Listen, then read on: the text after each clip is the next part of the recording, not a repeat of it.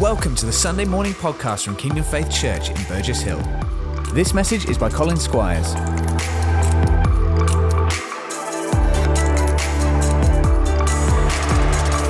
Good morning. For those who don't know me, my name is Colin, along with my wife, Kate. We're the congregation pastors here in Horsham, but we're joined this morning by all of Kingdom Faith around here. We've got Crawley joining us live. Good morning to you. And of course, Worthing and Burgess Hill joining us with Church in the Home this morning.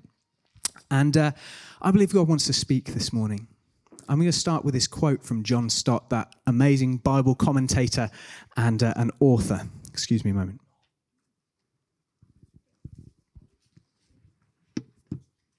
If we come to Scripture with our minds made up, expecting to hear from it only an echo of our own thoughts and never the thunderclap of God's, then indeed he will not speak to us, and we shall only be confirmed in our own prejudices.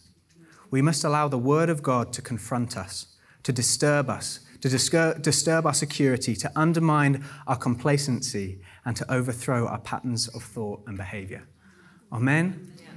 Whoever you are, whatever your background, whether you call yourself a Christian or not, I encourage every single one of us to come this morning with our hearts open. God, would you speak to me by your Spirit? Amen? We're continuing our series on Romans this morning, which, if you remember, right from the very beginning, Pastor Clive set this out, say we're going to look at Romans because Romans really encapsulates what the gospel is. And we need to understand this gospel that we've had entrusted to us, this good news of Jesus, but also how we can communicate it to others.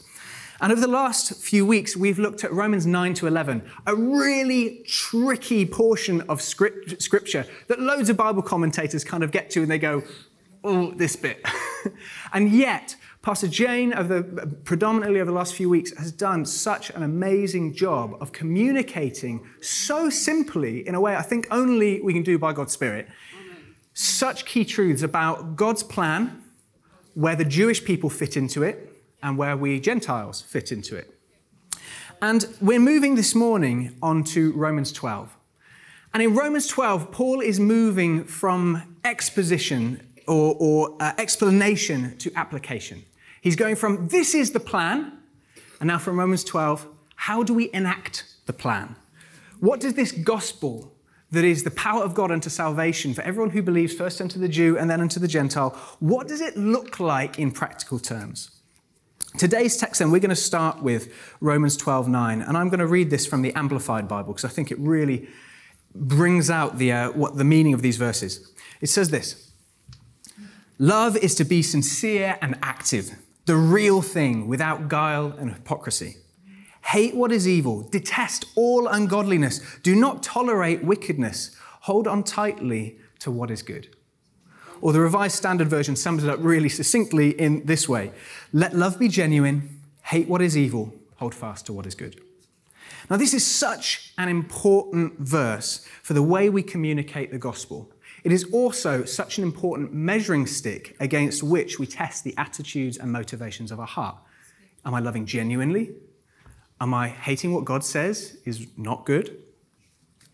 Now, we've probably all asked ourselves this question at some point in regards to others. How can I love others, particularly those who maybe live a different way to me, have different values and beliefs? How can I love them genuinely and well, and yet at the same time not compromise what the Bible says, my beliefs and what I believe to be true? And I think there is nowhere where this question has been more sort of wrestled with and how we apply this than into the area of the way the church communicates with and responds to the gay community. Now, I recognize that this morning, this is talking about homosexuality, and the gay community is for many a particularly emotive and for some difficult topic. We probably all know somebody, a family member, a friend, a colleague, a neighbor, maybe whom we love dearly, who is a member of this community. And many of those, myself included, I have friends who are gay, many of whom have experienced real hurt from the Church of God. And many of whom, wrestling with their sexuality, have come to a place where they've sought help in the church. Help me understand this. What does God say about this? and have met with judgment, shame, and rejection. Yeah. And I'm sure many of us have seen that, or maybe some of you even in this room or hearing this message this morning, maybe you've even been on the receiving end of some of that. Maybe you've just struggled with the best way to connect with people from the gay community. Or maybe you yourself are wrestling at the moment with your own sexuality, not knowing who to turn to or how to ask the questions that you might have. Maybe you're listening to this and you are gay yourself. Perhaps even you yourself have been hurt by the church. Wherever you're at, wherever you're coming from, this morning I ask, just please bear with me. Please allow me to take us on a journey to where I believe God wants to take us and some conclusion before turning off at maybe the first line. It's so important that we embrace the art of conversation around these topics. There is this really awful, pervasive kind of attitude within, particularly, my generation, that says, if you disagree with me, you must hate me, and we can have nothing to do with each other and the conversation ends. Please let us not give in to that this morning, and let us have this conversation, of course, sensitively and appropriately. So this morning, I want to approach this with that sensitivity, but also hopefully with clarity. I also want to approach this topic humbly. I recognize I don't have all the answers here. I also recognize that it would be the worst thing in the world for me to stand up here and communicate anything of my opinion. I want to get all of my opinion or anything of Colin out of the way, because though I don't have all the answers, I believe God does. And we want to hear from him, his Spirit, and his word this morning. Amen? I do want you to know, for what it's worth, that I've probably never prayed so much, studied so much, read so much, listened to so many people and different viewpoints on this topic, or needed to allow God to search my heart than for any message I've ever prepared for. There is a lot to pack in this morning, and we're going to go at quite a pace. But if you need to watch it back again, then we can. But I also want to make it clear that this morning, predominantly this message is not aimed at the gay community. Though, please, I'm happy if you're here and going on this journey with us. It is predominantly aimed at us, the church. Okay, so please just bear that in mind through everything that's communicated this morning. And of course, most importantly, Holy Spirit, please help me. Amen. The church generally has responded then in one of three ways to this question of how do we love others without compromising what the Bible says. The first is a liberal response, who change what the Bible says to meet current cultural norms and kind of rhythms. Another is a conservative response that though may handle this topic biblically, the way they go about communicating is anything but biblical. It is devoid of grace or compassion or love or kindness or mercy. The third part then of the church has been the church that has just buried their head in the sand and hoped that all of this will blow over and will never have to really wrestle with any of these issues or what this means for us or for me. We don't want to be any of these three. Amen. We want to go on a journey to grapple with these questions and come out the other side carrying the heart of Jesus, representing him and his gospel well, full of truth and full of love. Amen. So with this preamble out of the way, let's begin. We're going to use Romans 12:9 as our framework. Remember, that was love, be genuine, love genuinely, hate what is evil, hold fast to what is good. First then, evil. The Bible defines evil as anything that is in opposition to God or anything that is absent of God's goodness or outside of his will. The Bible calls an act of evil sin. That is anything that is outside of God's will for us. Now, God is not a grumpy old man getting mad at things that frustrate him. Psalm 86 says this, "But you, Lord, are a compassionate and gracious God. You are slow to anger, abounding in love and faithfulness." Let me remind you, that is the nature of the God that we're talking about this morning, abounding in love. So he tells us that certain things are sin then for a reason. Let me ask, what pictures do the words sin and evil conjure up in your mind? Maybe war. Maybe famine, maybe natural disasters, maybe hateful things done to children, whatever it might be. But the Amplified Bible helps define sin in a much clearer way than that is much more all-encompassing. Sin is simply missing the true end and scope for our lives, which is God. Or to miss the mark in your relationship with God. Evil then is simply an absence of God. So when the Bible gives us a list of an explanation of what kind of things are sin in God's eyes, it's not like he's just picking things that he doesn't like coriander and pistachios, but things that cause us to miss God's true end and scope for our lives, knowing him. And yes, one of the things listed in as sin in the Bible is homosexuality.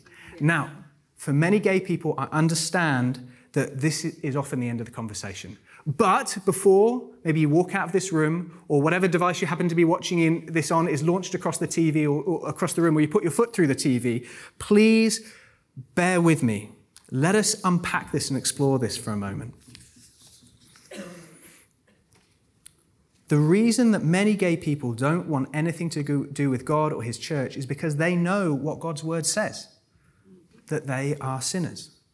Now, again, I'm not going on some witch hunt here, or this is not a message that is going to be full of bigotry or finger-pointing or anything like that. So if you have this sense of, here we go again, please just again, bear with me before you have to go and buy a new Sony Bravia. Just bear with me. In this passage, in this year, we looked at Romans chapter 1, which talks about homosexuality, amongst other sins. Pastor Clive at the time said, right, we're looking at this now, but we're going to go into this more depth later in the year. That's today. This passage in Romans 1 talks about homosexuality, but it also talks about a whole host of other sins. And this is so important for us as a church to really recognize. Homosexuality is listed alongside heterosexual sin. It says, therefore, God gave them over in the sinful desires of their hearts to sexual impurity for the degrading of their bodies with one another. Heterosexual sexual immorality. They exchanged the truth about God for a lie and worshipped and served other created things. For us in the West, that could be idols of fame, wealth, or power, rather than the Creator who is forever praised. Amen. Because of this, God gave them over their shameful lusts. And then it talks about both lesbian, homosexual acts of sex acts and also gay sex acts between men. It then goes on, though, and this is important, it doesn't stop there. It then goes on to talk about not keeping God first, injustice, malice, greed, wickedness, envy, murder, strife, lying, mischievousness, gossip, slander, backbiting, God-hating, violence, being overbearing, arrogance, pride, boastfulness, and disobeying your parents. I love the way Jave Helly and I were chatting about this, and I love the way he put this. I'm going to misquote him here because I'm going from memory, but he said something like this. In these passages, Paul is not taking a sniper rifle and taking aim at one particular sin or one particular sinner and saying, out of all these things, there's evil right there in my sight. He's taking a machine gun and going, you ready? All of you lot. Everyone, this sin, that sin, every single sin, all of you, you over there, every single one, because he is trying to clearly make this point that he'll surmise 2 chapters later that all have sinned and fall short of the glory of God. There is no us and them. Because the Bible says that we all, like sheep, have gone astray. Each has gone his own way. There is no such thing here as us and them. Even specifically on sexuality. My sexuality as a straight non-Christian was no different in God's eyes than any gay person. That's it. You may have slept with men if you're a man. I slept with women. They are both sinful in God's eyes. Amen. But you and I are no different. Yeah. We are the same. Yeah. It would be therefore tremendously hypocritical of me to stand in judgment over another for their sin when God has been so merciful to me in mine. Amen. But sadly, this seems to have often been what we have done as the church. Now, not everyone, this shouldn't be like, broad brushstroke everybody, but I believe we as the church need to take responsibility for this. Amen. Amen. We have so frequently villainized this one sin above all others, demonizing it. This is the worst possible thing. John Stott, once again, in his commentary on Romans, sums up these chapters of Paul's message to the church in Rome like this. Are you ready? It's a pointy one. Paul uncovers in these verses a strange human foible, namely our tendency to be critical of everybody except ourselves. We are often as harsh in our judgment of others as we are lenient towards ourselves. We work ourselves up into a state of self-righteous indignation over the disgraceful behavior of other people, while the very same behavior seems not nearly so serious when it is ours rather than theirs. We even gain a vicarious satisfaction from condemning in others the very faults we excuse in ourselves. In judging other people, we thereby condemn ourselves. For this is the hypocrisy of the double standard. A high standard for other people and a comfortably low one for ourselves. That's it. True. I think this is interesting. We're just going to drop this in there. That there are only 6 references to homosexuality in the whole Bible. There are 44 references to hypocrisy. Yes. I'm not trying to make light of sexual sin here. Please hear my heart. I'm not trying to make light of what the Bible says about homosexuality or sin in general. I am merely trying to suggest that our message may be heard so much more clearly if it had integrity and conviction. If we were to address these other sins, especially those present in our own lives, with as much, if not more, conviction than we point out the sins in the lives of others. Amen. Amen. Beloved church, is there compromise in our lives that we need to repent of? This is a personal question to each one of us, and it is to me too. If any of this feels pointy this morning, I can't apologize because it's as pointy to me. This is God piercing our hearts with his word. Are there sins that we pretend are the not so bad ones? Perhaps our message will be heard more clearly if we communicated it once again with integrity. Dear church, do we sometimes think of the righteousness that we have in Christ, that he has won for us through shedding his blood on the cross, as something that has come from ourselves, and judge others in our self-righteousness, rather than boasting in our weakness, declaring, I am a sinner just like you, yet I've been saved by grace, and you can be too. Perhaps our message will be heard more clearly if communicated then with humility. Now, the Bible does speak about homosexuality as sin. Let's look at what it really is saying. For many gay people, their sexuality in no way feels like a choice, not something they have chosen, but something they have always known to be. And I'm not going to go into the politics of that conversation or the science or anything like that. We're just looking at, God, what do you want to say to us about this morning?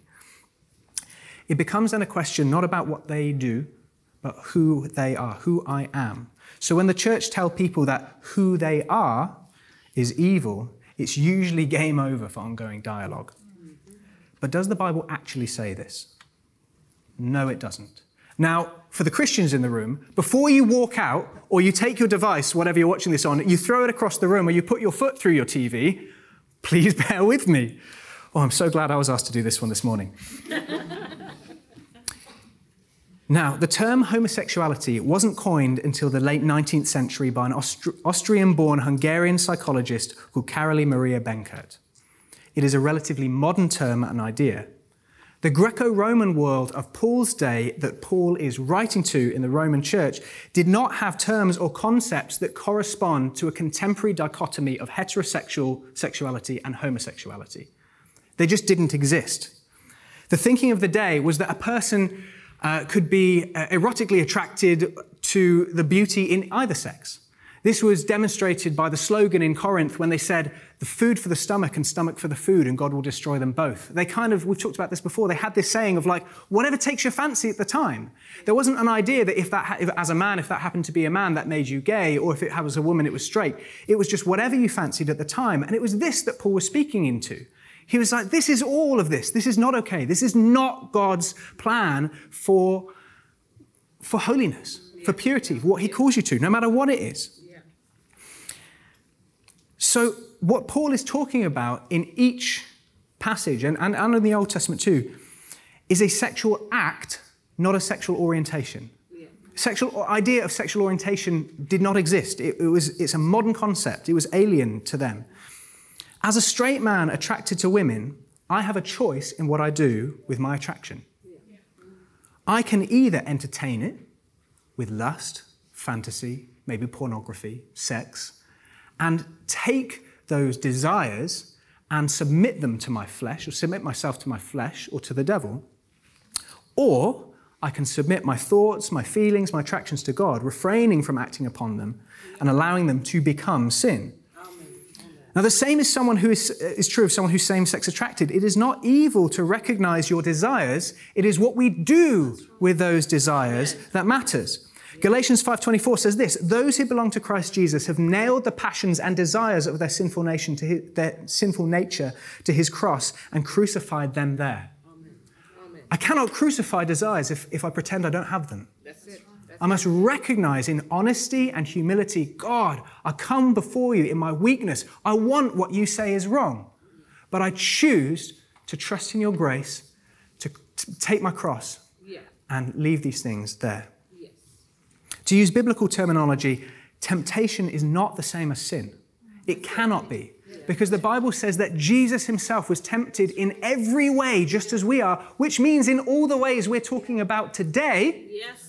and yet was without sin. That's right. Now, if you're gay, I don't know if this distinction means very much to you. You might say, okay, it's semantics. But I believe, please stay with me for a start as we explore this further. But also, I think for the church, this is such an important thing to understand, especially for people within the church who are wrestling with their sexuality. If you're having these kind of thoughts, it does not mean there's something wrong with you. It means you're human. And you're in need of God's grace, just like we all are. In just the same way that as a straight man, I too am in need of God's grace and wrestle with my sexuality. Because all of us sin and fall short. All of us need God's grace. This, once again, is kind of reminiscent then of this culture of grace message. Those messages we had just over a year ago. That it's okay then to bring this stuff into the light. I would encourage you to do that. Don't let shame keep you in any kind of bondage, whether you are straight, gay, whatever, doesn't matter. Don't let shame keep you trapped in wherever you have been. Let us explore this together. What is the good that God has for you? And for the sake of clarity, from now on this morning, anytime I mention sexuality, I'm talking about this context Paul's talking about, that sort of active act of will, act of sin. Now, the Bible doesn't say that recognizing your same-sex attracted is sin, but it does clearly say that homosexuality is a sin. Now, lastly, on this point of sin, I think it's so important that we realize that the ultimate sin or ultimate evil is not what we do with our sexuality. It is our unbelief. It is our unbelief that keeps us in bondage to sin. Yes. Now, I'm not saying that sexual sin, therefore, we don't worry about. That's fine, because unbelief is worse. That's not what I'm saying. But it's not the ultimate. Unbelief is. Jesus said that Jesus said that there is no one righteous, not even one. That's it. If somebody stopped being gay and became completely straight overnight like that, it doesn't mean they're any more righteous in God's eyes. That's it. Let's not pretend as the church that they would be. That's it. They still need Jesus. This is not an issue of sexuality. This is an issue of unbelief. Jackie Hill Perry, who is an incredible poet and just absolutely amazing author, one of the most beautifully written books I've ever read, wrote this book, Gay Girl, Good God. Her story of going from a lesbian who encounters Jesus and all that he leads her into. And she wrote this: "Yet unbelief doesn't see God as the ultimate good, so it can't see sin as the ultimate evil. It instead sees sin as a good thing, and thus God's commands as a stumbling block to joy. In believing the devil, I didn't need a pentagram pendant to wear, neither did I need to memorize a hex or two. All I had to do was trust myself more than God's word. I had to believe that my thoughts, my affections, my rights, my wishes were worthy of absolute obedience, and that in laying prostrate before the flimsy throne I'd made for myself, that I would be doing a good thing." Yeah. You and I, the church, we cannot author faith in a person. Only Jesus can do that. We cannot convict of sin. Only the Holy Spirit can do that. We cannot draw them to the Father's heart. Only the Father can do that.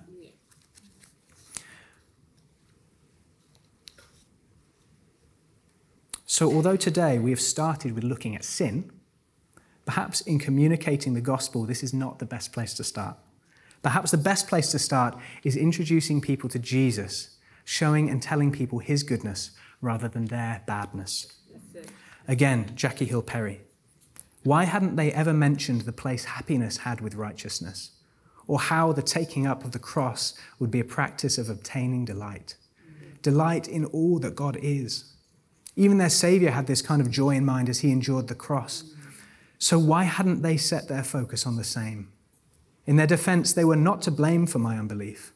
I just wonder if they would have told me about the beauty of God just as much, if not more, than they had told me about the horridness of hell, if I wouldn't have burned my idols at a faster pace. Wow, incredible communicator. So evil, the first word we're looking at in Romans 9. The second then is hate. Having established what the Bible says about sin and evil, we now look at what it says about our response to sin and evil, what it should be. And it says hatred. Now, obviously, I don't think we can talk about the word hate in this context without immediately giving pictures in our heads of Christians picketing with billboards and posters and placards that say, God hates FAGs. That is not what this is talking about. Right. In fact, I believe that it is our responsibility as the church here, on behalf of God's entire church, to repent to the gay community for the way we have communicated who God is. Yes. Now, this was really the mantra of one church in one part of America in the 90s, and yet the damage that has been inflicted by these hateful words has left such a lasting impression that for many gay people, they think it is what we all stand for. Yeah. We are sorry if that is you. That is not God's heart, and that was never the way that should have been communicated. You might think I'm doing a terrible job today, by the way, but that is so much worse. When we mention this word, this is not what we're talking about. The perfect example of this hatred of sin is, of course, found in Jesus. Because nobody other than Jesus had ever truly understood the true impact and effects of sin. Jesus experienced it on the cross. He, unlike any other person, knows what sin does to a person because it was all laid upon him. The separation from God, the pain, the anxiety, the despair, the spiritual death. He hates it because he knows what it does to a person. But it seems that as though that Jesus did not just hate sin as in acts of evil. Of course, he did, the exploitation of the innocent, maybe the judgment and hypocrisy of the religious leaders of the time. But he also hated sin for what it does to us, separating us from God, promising so much good, but ultimately bringing hurt and pain.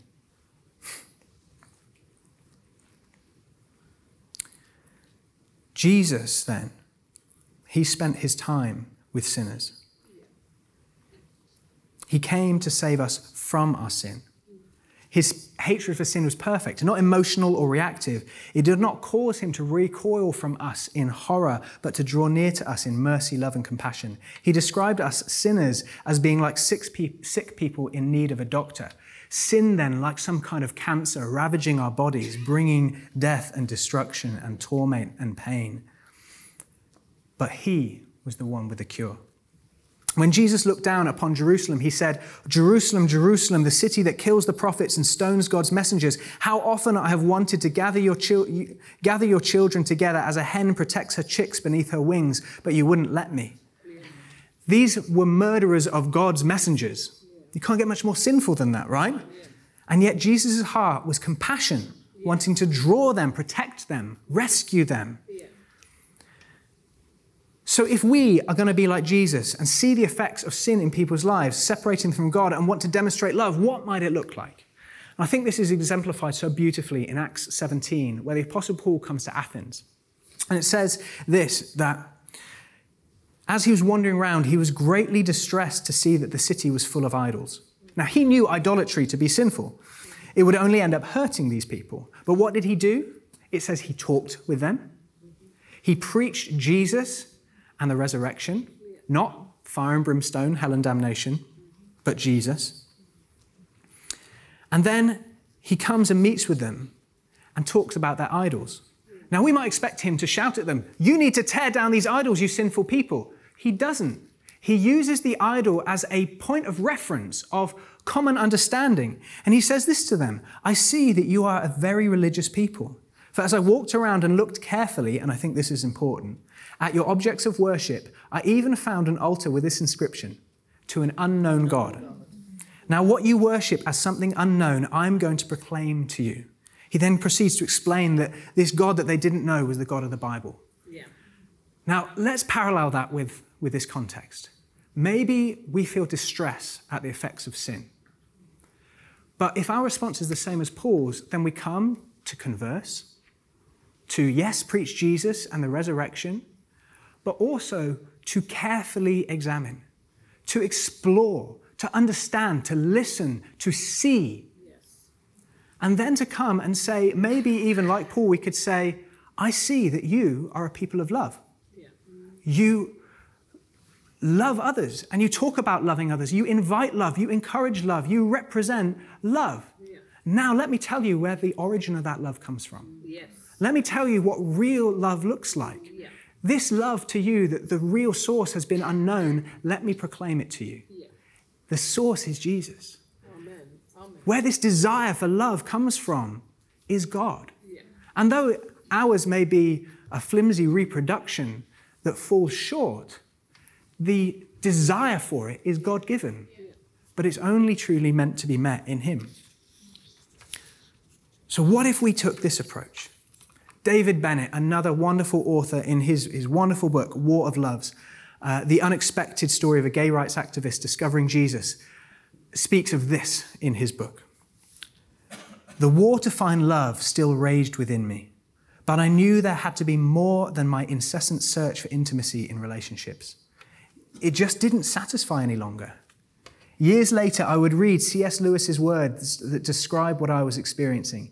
If I find in myself desires which nothing in this world can satisfy, the only logical explanation is that I was made for another world." He goes on a couple of chapters later to describe the moment that a Christian friend, explained God's love for him and prayed for him. In laying her hands upon him, he said this, "In a moment, in that experience so totally from outside me and so totally unasked for, everything turned upside down in my mind. All my searching in religion, in relationships, in atheism, none of it compared with this love coursing through me like electricity. For the first time, I knew God was real and that he loved me. This changes everything," I realized. Amen. So we've talked about these first two words then, evil and hatred. That draws us then to love. So what is love? I want to quote David Bennett again here. "During my time as a gay activist, we frequently used the famous slogan, 'Love is love,' while fighting the orthodox Christian definition of marriage. Love, as we defined it, was our highest ideal and our sacred entity. That, in our minds, settled the issue. But while our slogan was popular, it was shallow at best. Love is love doesn't mean that much semantically, and it provides no definition for what love actually is, nor can it differentiate between the various kinds of human love and desire. I love my wife. I love my mate Dave. I love a chip butty. I love God. Those are all very different kinds of love. That's right. And if you mix them up, you can get arrested. Different kinds of love are talked about in the Bible, but unfortunately they're all translated with one word in English, love. But the two words that are used in the Bible for love, the first is agape. This is the God love, the transcendent love, the perfect love in action, the love that Paul poetically and beautifully describes in 1 Corinthians 13 that says is patient, is kind, does not envy, does not boast, is not rude, that never ends, that always protects, that always loves, that is not delighted in evil but rejoices in the truth. This perfect God love is something entirely different and of another order than human love. Yeah. When God says the Bible says God is love, it says God is agape. Yeah. The other kind of word is phileo, a brotherly love exhibited in a close friendship. This love is generous and affectionate. It is warm, shared, and seeks to make the other happy. Yet it is human and based upon feelings which can change. We are not called to phileo our enemies, for example. We are called to agape our enemies. That's it. Yeah. When Jesus came to restore Peter after the latter had denied him 3 times, Jesus asked him these questions. Peter, do you love me? And Peter said, yes, Lord, I love you. But in Greek it says, Peter, do you agape me? And Peter replies, yes, Lord, I phileo you. Yeah. Jesus repeats this question to him, and in part of what he is doing, Jesus is showing him that, Peter, there is a higher love, that if you understood it and embraced it, then you would never deny me again. Yeah. There's a power in agape that cannot be expressed in any other kind of love. There are mainly 2 other kinds of Greek words that were used around the time of the Bible, though are not actually present in the Bible itself, that were used to express the word love. The first is eros, which is a sexual love, and the other is storge, or familial love. The antithesis of storge is used in the Bible, but not storge itself. Recognizing these differences in definition and expression of love is vital in how we communicate the gospel. It is not denying that the love between 2 men in a committed same-sex relationship isn't real. But just like the love between a man and a woman that is not surrendered to God, it is a human love and not a transcendent or saving love. That kind of love can only come from God alone and is reciprocated in us for God and by extension through that love of God for other people. Love then is not always love. When we're communicating the gospel here then, let's make sure that the gospel that we're communicating is the gospel of Jesus, that is God love, agape, and not the gospel of heterosexuality. Yeah. That is human love. Yeah. If we're saying to a lesbian, leave your life of sin as a gay woman and come and marry a man, why would she want that? That is not an attractive proposition, nor is it the gospel. Now, it is true that some gay people, upon giving their lives to Jesus, find that their same-sex attraction evaporates. It changes. It is replaced with a heterosexuality. This is Rosaria Butterfield's story, the author of The Gospel Comes with a House Key. She was a gay woman in a committed relationship. She was also an atheist. She was looking to disprove the Bible. And through the love and generosity and kindness and just community offered by a minister who was helping her understand the Bible she was trying to disprove, she found the love of Christ. Yeah. She left behind making one of the hardest decisions of her life to leave her partner and follow Jesus. And yet, through that journey, found that her entire self changed in her desires and her outlooks. She's now happily married to a man. However, there are other people like Jackie Hill Perry that we've quoted today, who has also been saved, still has same-sex attraction, and yet finds one man whom she falls in love with. Still generally attracted to women, but loves and is attracted to this one man. Nowhere in the Bible does it say that me as a straight man, I'm supposed to be attracted to all women everywhere. That's probably a bad thing. I'm called to love my wife.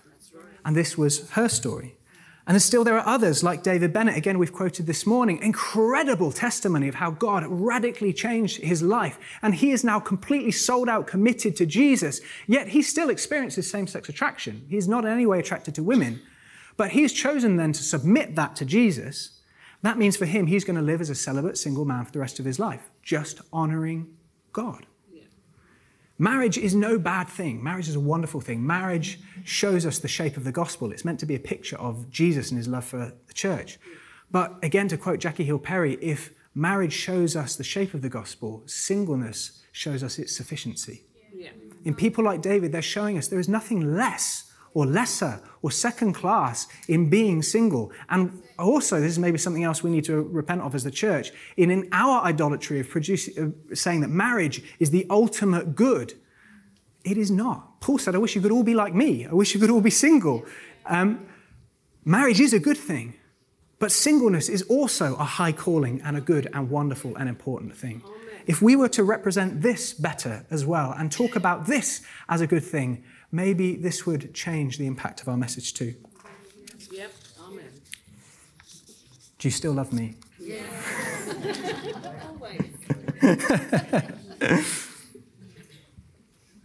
Love then is not always love. Now I want to share another quote here, because it's important that whatever new life with Jesus looks like, whether it's like Rosaria Butterfield's or David Bennett's or Jackie Hill Perry's, this new life that we're communicating must be life with Jesus. Not leave your old life and come and start a new one with a man, but leave your old life and come and start a new one with God. Amen. Amen. Again, Jackie Hill Perry, when salvation has taken place in the life of someone under the sovereign hand of God, they are set free from the penalty of sin and its power. Amen? In a body without the Spirit, sin is an unshakable king under whose dominion no man can flee. The entire body with its members, affections, and mind are all willfully submit themselves to sin's rule. But when the Spirit of God takes back the body that he created for himself, he sets it free from the pathetic master that once held it captive and releases it to the marvelous light of its Savior. It is then able to not only want God, but is actually able to obey God. And isn't that what freedom is supposed to be?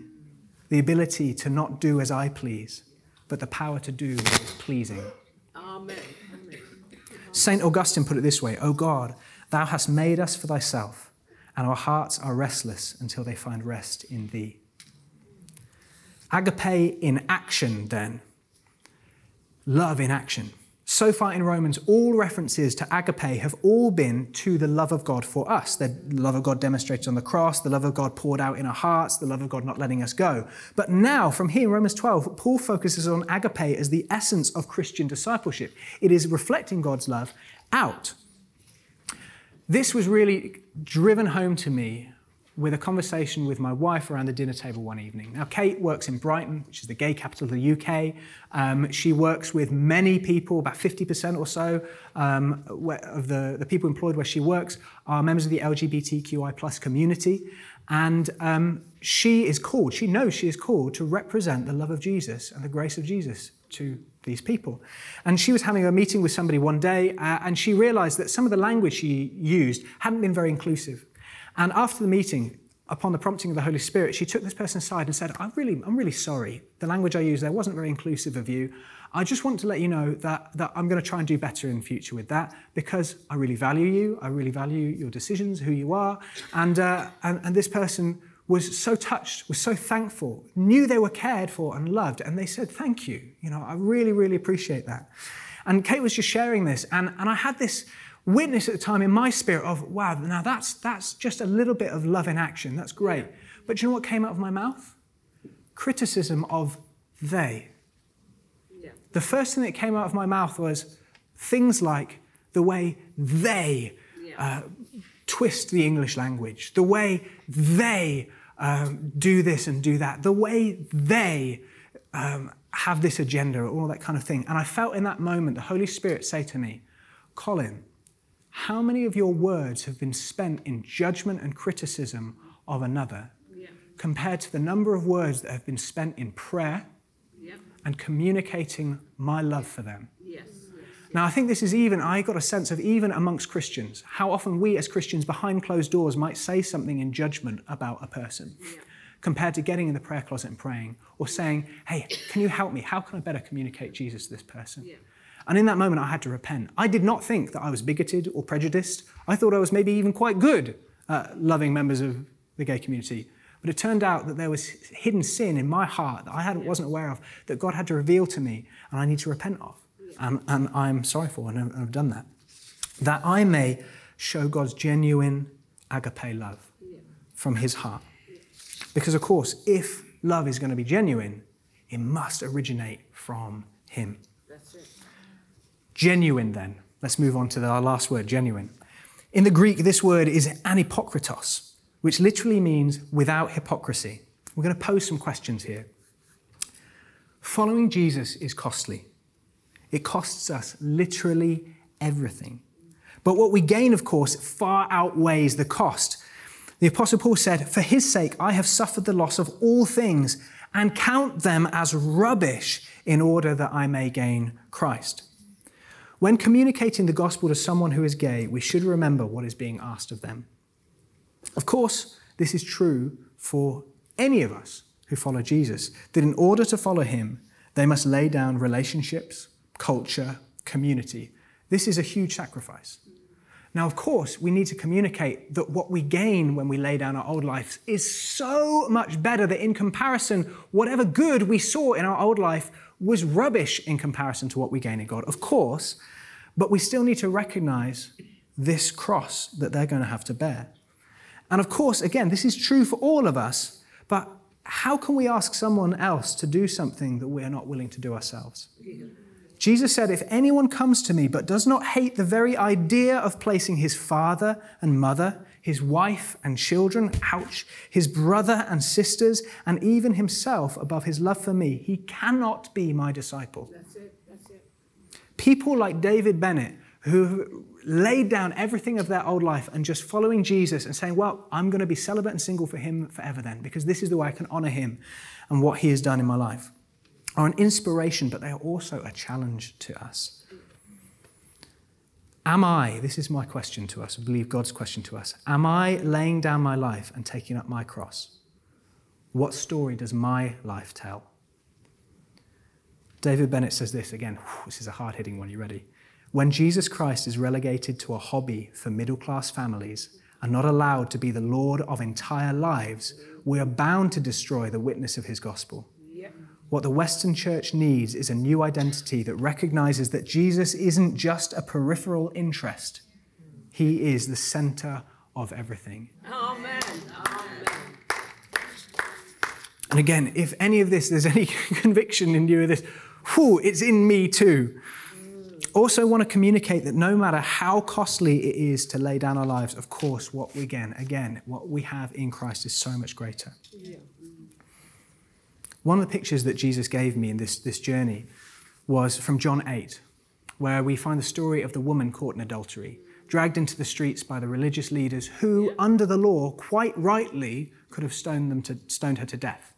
And yet we have this picture of Jesus stepping in front of her and bending down and writing in the sand. Now, we don't know what he wrote, but it's pretty generally agreed that probably what he wrote was the sin of the people that had the stones in their hands ready to stone this woman. The woman had sinned. We're not pretending she didn't.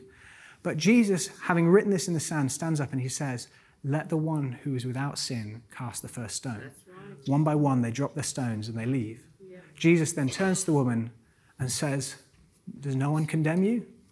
Neither do I. Now go and sin no more. And again, this picture of this, sometimes this hypocrisy of the church, maybe this modern picture would be us not throwing literal stones, but our words or our prejudices against the person who maybe biblically we could say we have every right to judge, yet Jesus' heart is compassion. Yes. Maybe he bends down and writes in the dirt before our feet, pornography. Yeah. The way you're lusting after your secretary. Yeah. Or maybe the anger that you have for your brother. Yeah. Or maybe the way that you swore as you were cut up in traffic this morning on the way to church. Whatever it might be. And he looks us in the eye and says, let him who's without sin cast the first stone. Let us be the ones who immediately drop our stones and say, Father, forgive us for my judgment. Yes, Lord. Let me earn the right to be the one who says, neither then do I condemn you. Amen. And maybe then we have the right to say, go and sin no more. Yeah. Lastly then, one question that we ask ourselves a lot in this area goes something like this. How do I show love without compromising what the Bible says? Or how can I meet with this person or go to this thing or do this thing or whatever without it looking like I'm condoning their sin? Yeah. Now, Jesus again is our example, isn't he? Every time he is. Jesus was the least compromising person ever. Jesus never condoned sin. He is the living word. He cannot be compromising. And yet, he was the most accused of compromise. He was called a glutton and a drunkard. The religious people of the day said, because you eat with these people, you must agree with everything they do. This was the understanding of the time. Eating with a person, it was like saying, I'm one with you in this. So Jesus, uncompromising, and yet went and spent his time with the people. He didn't care what the religious people labeled him as. He was more concerned in communicating the love of Jesus for a person than he was about what others thought about his convictions. Can we take our example from him? Lastly then, in this genuine love, if we're to take the whole verse, Let your love be genuine. Hate what is evil. Sometimes we've taken this phrase and summed it up as this. Love the sinner, hate the sin. This is not a biblical verse. This is actually a quote of Mahatma Gandhi. And although it's kind of reflected here, I believe it's a shallow interpretation of what the Bible is saying. Because it puts all of the focus and attention just on that other person. Love the sinner, hate the sin. It removes from us any responsibility to hate the sin within our own lives. Yes, love genuinely, but hate sin, including our own judgment, our own prejudice. God, I need to hate that and resent that first so that I may communicate your love. Because as human beings, though God can perfectly love and perfectly hate what is evil, again, not in an emotional way, for us it bleeds. As soon as we see a person through the lens of what they do, I mean, so much we say, judge me on what I do, not what I say. For us, a character and essence of a person is often judged through what they do. So these things bleed. We can't help it. So let's then, if our love is to be genuine, recognize, God, I am never going to be able to perfectly love any other person, no matter who they are, where they're from, what their background, whatever their beliefs or values. Jesus, please give me your heart. Please give me your love. Holy Spirit, when they look in my eyes, let them not see, please not see me or my failings in loving perfectly. Let them see Jesus looking out of my eyes. Lord, the only true, genuine love that is authored by you. Amen. So our response then, practically, we can pray. We've purposely not left time this morning for discussion after this because I believe that though discussion is going to be vitally important and we might have loads of questions this morning, that was really helpful. Thank you, Jesus, for what you're showing me about this and showing me in my heart. But I have these questions. What about this situation? What about that? Those are all good. But it must start, I believe, God's saying, it must start with not us having a conversation this morning. There's an opportunity to share our own opinions. But there's an opportunity to start with saying, God, search me and know me. See if there's any wicked way within me first, and then have these questions. So this morning, I encourage you, before any conversation about this happens, both praying this morning, which we're going to do in a moment, but really take some time to seek God in this in your own time. Just lay your heart before him. God, show me your heart in this. Show me if there has been any hypocrisy. Maybe there's not. There have been whole loads of Christians who have been brilliant in this. So please, again, this is not a condemnation message at all. But if there's any conviction, Holy Spirit, let me not ignore it. So practically then, we're going to pray. We're going to do that in a moment. Second, we can learn. I've mentioned some books and quoted from some books this morning. We have some of them in the library. I'd really encourage you to read them. David Bennett, his book, War of Loves, is a phenomenal testimony and theology. Jackie Hill Perry, her book, Gay Girl, Good God. Rachel Gilson, Born Again This Way, and many others. Get reading and allow God to challenge and inspire us to love. Also community. Radically ordinary hospitality. This is what Rosaria Butterfield's story, The Gospel Comes with a House Key, is about. Maybe just inviting that neighbor, friend, colleague, whoever, for a meal, spending time with them, listening to them, learning about them. Like Paul in Athens, carefully examining and using it as an opportunity to say, hey, I see what's in you. I see these desires in you, a person of love. Let me tell you about the God of love and how he's shown me who he is. If you are wrestling with your own sexuality in church, please come and have a conversation with me. Just come and let me know. It doesn't have to be this morning, just at some point. Just come and let's talk. Let's explore this together. You know my story. You know that I am not... I understand this, maybe from a different point of view, the other side of the coin, but it is the same thing. If you're gay and maybe you have disagreed with everything I've said this morning, please come and let me know. Let's continue this conversation. I want to hear what you have to say about this. But maybe, whether you're gay, straight, or you've no thoughts about sexuality this morning at all, but you've heard something of this idea of who Jesus is, this God of love, this God who is slow to anger and abounding in love, who loves you. You've heard something of that message, of his gospel, his good news of salvation this morning, and you've thought, there's something in me of the Holy Spirit saying, I need that. Then I'll encourage you to also come join me and pray. Would you all stand with me? Those in Crawley and at home, let's stand.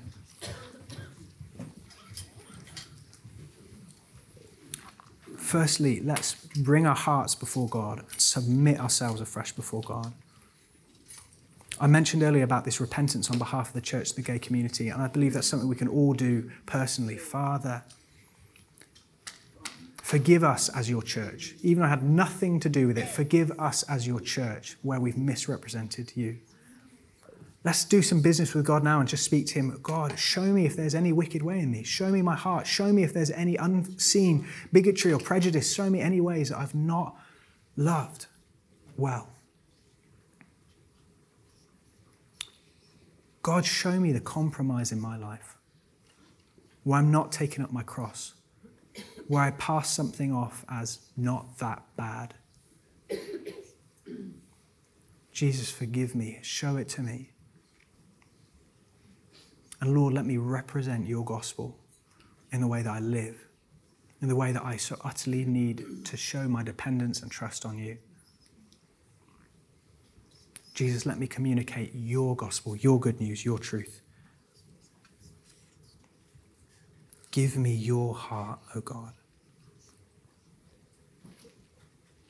Help me to steward your gospel and not get in its way.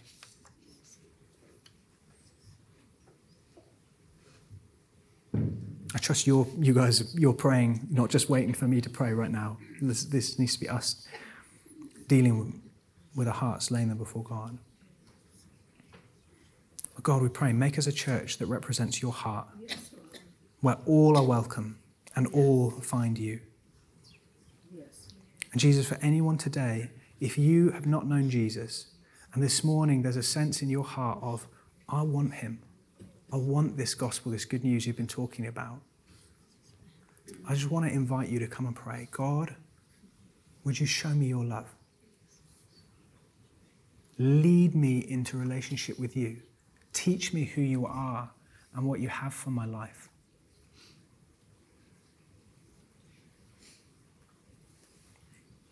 If you want to follow Jesus, there will come a point where you're faced with the choice of, am I willing to give everything over to him? But rather than ask the question, am I willing to give up this or that or the other? The only question that's important is, are we willing to give in? To trust him that he will be enough. He will be enough for you. No matter what you lay down, no matter what you sacrifice, he will be enough. If that's you, can you pray this morning, Jesus, I'm choosing to trust you with my life and my future this morning.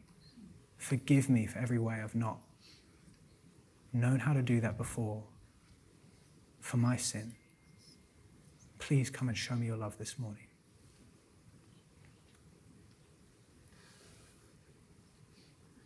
And I want to close just with this last quote from Jackie Hill Perry. Though it's important, again, as I say, we continue to pray this when we get home and let God examine our hearts, but leave you with this. He is so much greater than the greatest thing and much more glorious than the most glorious glory the eyes could see. Knowing this, he becomes the aim of all our doing. Because if God is bigger than we can imagine, we are wasting our time to chase after something or someone lesser than him. Yeah. And because we know that he is our all in our temptations, our trials, and our victories, we must place our ultimate